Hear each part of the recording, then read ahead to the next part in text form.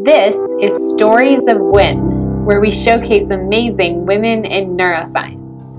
We chat with them about their research, their unique journeys through academia, and what drives their passion for studying the brain. Here is one of their stories. Hi, I'm Katie Perfacci, and I'm here with Stories of WIN. I'm interviewing today Dr. Sally Temple, who is the scientific director and co-founder of the Neural Stem Cell Institute. She's also an adjunct professor at the University of Albany. Her lab focuses on using neural stem cells to develop therapies for eye, brain, and spinal cord disorders. Welcome, Sally. I'm so excited to talk to you. Oh, thank you so much. I'm excited to speak with you. So we always start by asking our interviewees a little bit about their neuroscience origin story. So when and how did you first become interested in science and in neuroscience specifically?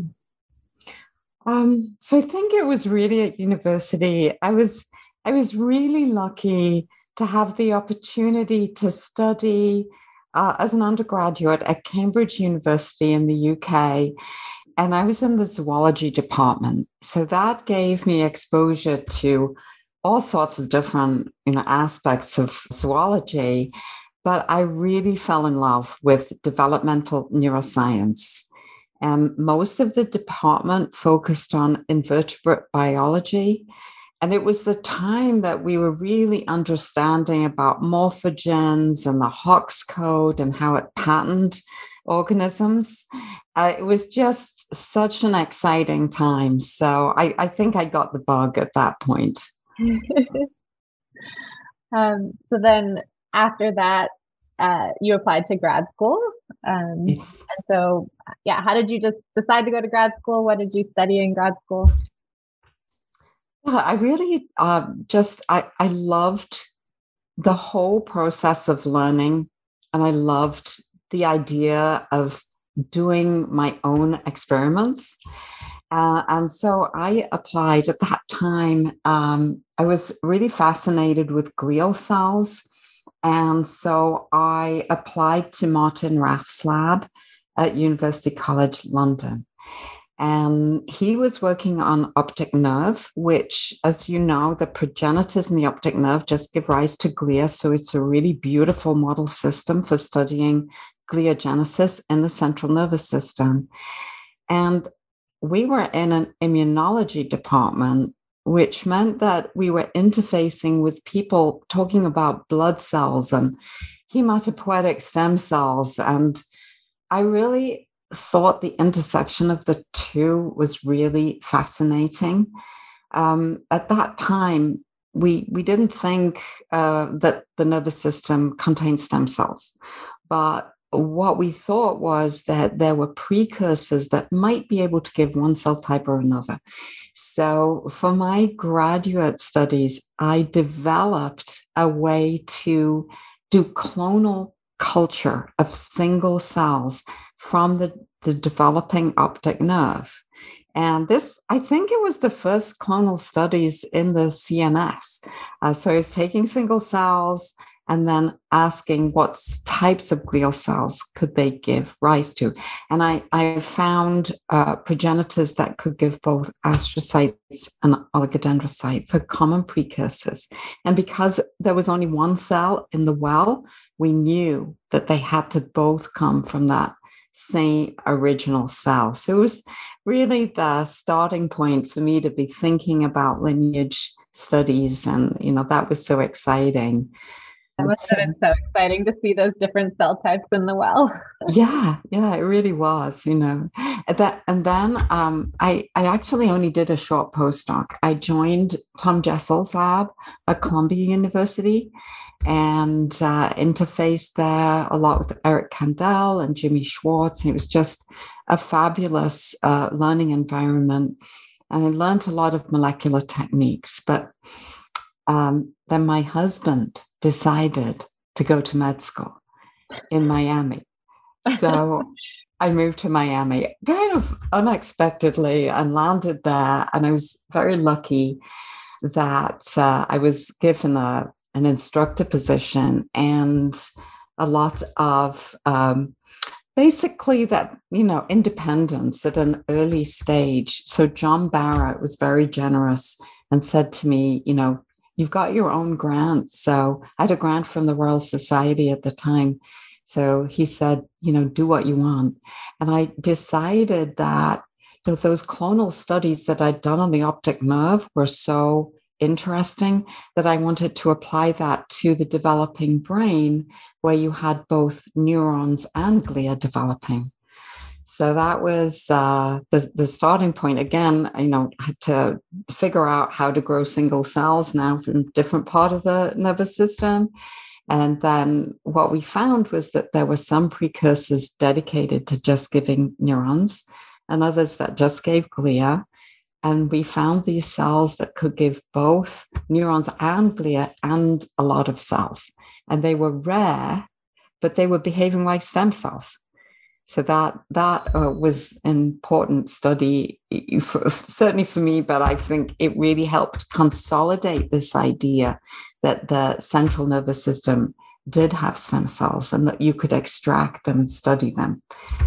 So yeah, it was a fun time. Yes.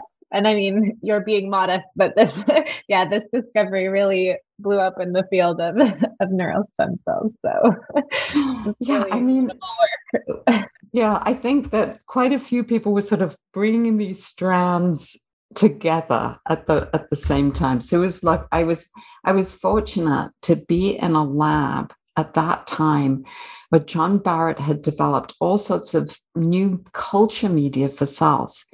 And without that, I don't think I would have got those single cells to grow. So, it was really fortunate.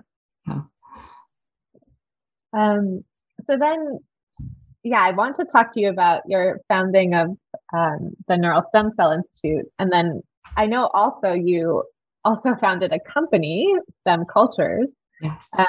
And so I think it's really incredible that in both of these instances, you've kind of identified this gap in what's there and decided to fill it yourself. And so I just wanted to talk to you about that process of co-founding this institute and this company. Yes, yeah. It has been quite a journey, I would say. So it was back in 2007 that my husband and I co-founded the Neural Stem Cell Institute. So his name's Jeff Stern. He was in science for many years, working in vision, and then through that whole process of being in Miami, became an MD and a retina specialist. So he has a long-standing interest in vision. And when we started the Institute, we realized that we wanted to create an environment that would efficiently translate stem cell technologies, stem cell discoveries to have impact in patients' lives. And we really wanted to focus on the nervous system, retina, but also brain and spinal cord. So, when you are part of a very large institute, sometimes it's difficult to follow the path that you need to go in order to take something from a discovery to the clinic. And so we decided that we needed to have more, be in the driver's seat more, right? Develop our own intellectual property, be in control of tech transfer and how that was done, and really have a singular focus. So when we considered all of the options, we ended up saying, let's start our independent nonprofit so that we would have a research institute just focused on this mission. When I think and look around now, I talk to people who are, they're fascinated and they want to pursue a career in research, and they're really contemplating two main areas. They can go into academics or they can go into industry. And I don't think we should only have two main choices. I think that there's a role for different types of institute, maybe focused institutes like ours that are, doing basic research, but at the same time, because they are focused, efficiently translating that through into the clinic. And, if we could replicate what we've done across the country, which would be awesome, then think about how many other opportunities there would be to do science.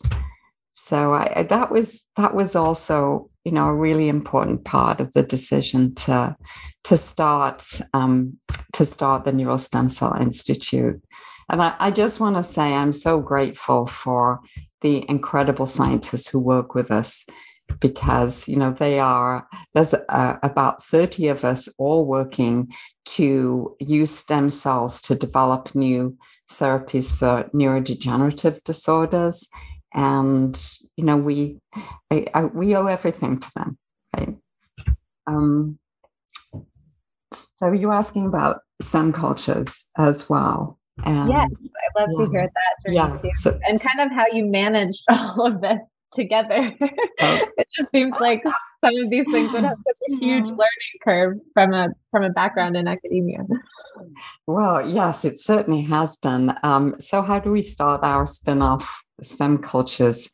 So STEM Cultures is a reagent company, and it sells growth factors that have been formulated for sustained release, so that we know what is going into our culture system. So it was back around 2009 when we started to grow human pluripotent stem cells. It was such a shock to go from mouse cultures to human cultures and realize that you had to feed them every single day. So we said, well, I had done quite a bit of medium development through my past research. And I wanted to understand what component was so essential that you had to replenish the medium every day. And so we broke the medium down and we figured out that it was fibroblast growth factor 2, FGF2. And it turns out that if you take FGF2 and you put it into culture medium, it has a half-life of 4 hours. Oh, no. Right? Yes. So you feed and you think, great, my cells are doing really well. And you walk away and the FGF2 is dropping through the floor. You feed and it goes up, but then it goes down and up and down. And so the cells are in this really unstable environment. So what we began working on was a formula for FGF2 in which we encapsulate the FGF2 in a biodegradable microbead. And then we put those in the culture and they release and just keep the FGF2 level steady. Now we only have to feed twice a week. Oh, that's amazing. That's right. So clever. And you save money and you save labor. We have a new way of delivering it now that my postdoc Taylor Bertucci invented, where we put those microbeads in a hydrogel disc that it floats in the medium, so it doesn't interfere with the cells, and it just releases the FGF2. So you put one disc in a well, leave it in there for a week until you passage, and the cells they're better because they're not going through all of those ups and downs of the growth factor. And so what we found is that they have higher pluripotency markers and less spontaneous differentiation. And then when we put them into our differentiation programs, they behave more homogeneously and you get really more efficient differentiation. It works if you're making organoids too, brain organoids. So really, we see STEM cultures as an outlet for discoveries that we're making that help us. And we think if they help us, then they can help other people as well. So that was how we ended up spinning off STEM cultures, first to supply the FGF, sustained release FGF2, but also now we do other growth factors too, because it's not just FGF2 that has a short half-life. It's many of the things that we add. As scientists, you want to be in control of what you're doing, and your culture environment is so critical that if everything is, decaying, all those key growth factors are decaying at different rates, then you really want control of that. So that's the vision behind STEM cultures. And another thing that we did was set it up so that revenue from STEM cultures comes back to the nonprofit for our discovery research. And that means that awesome system. Right. We call it the evergreen model. So the idea is then that, if you have a great idea next week, then you have to write a grant, and it gets reviewed, and maybe a year later, if you're lucky, you'll get money to fund that idea, right? But with this funding that comes back, you can start implementing and doing those pilot experiments earlier. So that's the benefit, I think, the way we set it up. So with your institute and your company, which you're still so heavily involved with both, as well as being an adjunct professor, how do you manage doing all of that at once? So, it comes down to having a great team and great partners in this. And I've been very, very lucky to recruit awesome scientists who help. And I said, delegation is my middle name. When I can't do something, I give it to someone else, and they do a great job, so I don't need to.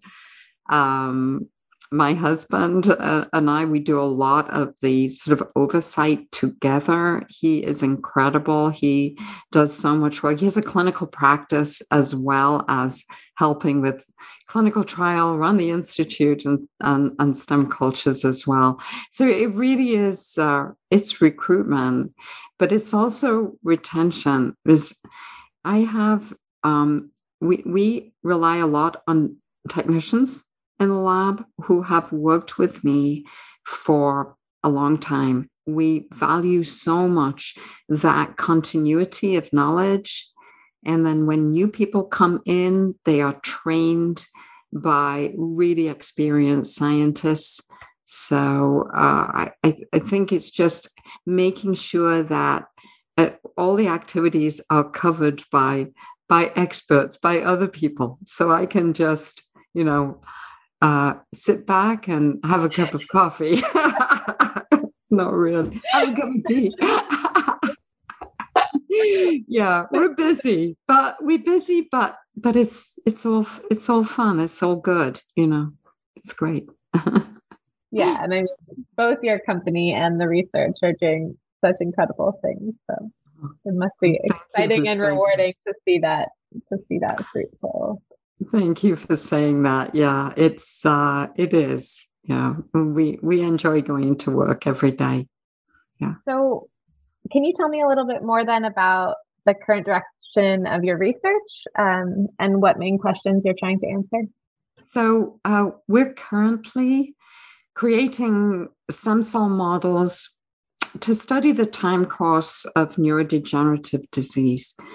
When patients go to the doctor, they usually have lost a lot of tissue at that point in the disease process, and you can do some imaging, but what we really want to know is what were the changes that occurred much earlier that then led to that neurodegeneration. And the more we learn about these neurodegenerative diseases, the more we're understanding that the changes are happening, quite early on, much pre-symptomatic, So to my mind, these human cells, and especially the organoid models, are really great model systems to study this. And so what we're doing, for example, is that we have a collection of lines that was funded by the Tau Consortium, which is just an amazing organization funded through the Rainwater Foundation.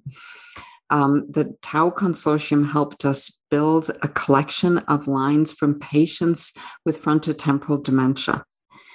And what we're doing is making organoids that then we can study over time. And it's truly amazing that by 6 months, the organoids with the mutation show signs of glutamatergic death, much greater than the controls. In 6 months, you're seeing neurodegeneration. So now we can look back, what happens at 2 months, what happens at 4 months. And through that, we've been able to identify some of the early things that are changing because of the mutation in the tau gene that then we think lead to neurodegeneration, like upregulation of glutamatergic pathways, upregulation of an RNA binding protein, ELAV-like-4. And we're now studying those early stages. So that's just an example of one of the ways we're going about it. We're also modeling age-related macular degeneration to study that disease as well. And so those are, discovery projects, just a couple of examples, but we are also pursuing a cell transplant that we initiated for age-related macular degeneration. We discovered a new stem cell in the retina pigment epithelium, and we can take it from cadaver-donated eyes. They're donated for cornea transplant, so we can take that tissue, take the RPE cells out, and grow up from the stem cell population now, billions of these cells. And we are just starting our clinical trial. We're right in the process now of recruiting patients at the University of Michigan. We have awesome lead there, Rajesh Rao, who is one of these unique clinician scientists. I really don't know how they're doing, how they do both, but he's amazing. And I just have to give a shout out to our GMP facility at Cedars-Sinai. They have been fabulous partners in this. So we're ready to go. We're very excited. That's so exciting. Could you explain a little bit about this therapeutic? Like, what would it help in a patient essentially? Yes. So patients with age-related macular degeneration, this is a blinding disease, and it affects the central portion of the retina, the macula. It's really small. It's like a few millimeters across, but it turns out to be the main place where we see high acuity vision, color vision. So if it's damaged, you really are impeded, and patients will become legally blind. They can't read, they can't recognize faces. It sort of really inhibits their independence. So for those patients, what's been discovered is that there's a thin layer of pigmented cells at the back of the eye as part of the retina. It's called the retina pigment epithelium. And those cells are really critical to support the photoreceptors, the light responsive cells. And it turns out in these patients, in the macular region, the RPE cells are degenerating. So the idea is we're going to make new healthy retina pigment epithelial cells, and we're going to implant those into the patients, into those affected areas. So literally it's done by injecting the cells subretinally into the eye in the patients. And what we're hoping is they'll repair and they'll replenish that layer, and it will help the photoreceptors function better and stop them dying. Hopefully they'll see an improvement in vision, which will be awesome. That's so exciting. That's really, yeah. I know it's been a long haul from discovering the cells right through. It's been about 10 years. But maybe that's not so bad. We had to build everything in the path and do all of the studies. We applied for our IND in the middle of the pandemic.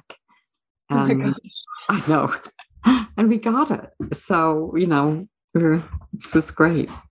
That's so exciting. Yeah, Yeah. I mean, I think some basic science projects can take 10 years. So that Yeah, you can this go is from a true. discovery to to the Yeah. clinical trial in 10 years, I think it's Mm. pretty good, but Yeah. that's really exciting.